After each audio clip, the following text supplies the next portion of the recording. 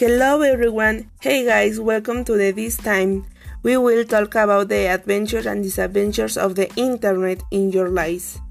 Let's tell me a little about his history. It's the years 1983 that is normally marked as the years the network was born.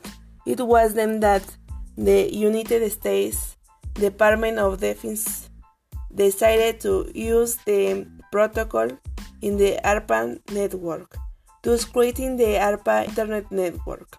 In Mexico, the first Mexican connection occurred in 1989 between the Instituto Tecnológico de Estudios Superiores de Monterrey and the University of Texas at San Antonio.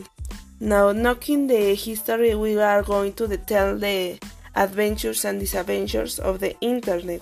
Some of the adventures are access the networks, easy of the communication, and obviously the comfort of getting the information.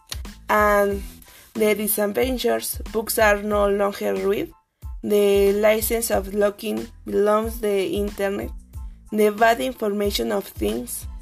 But hey guys, until here we leave today's podcast.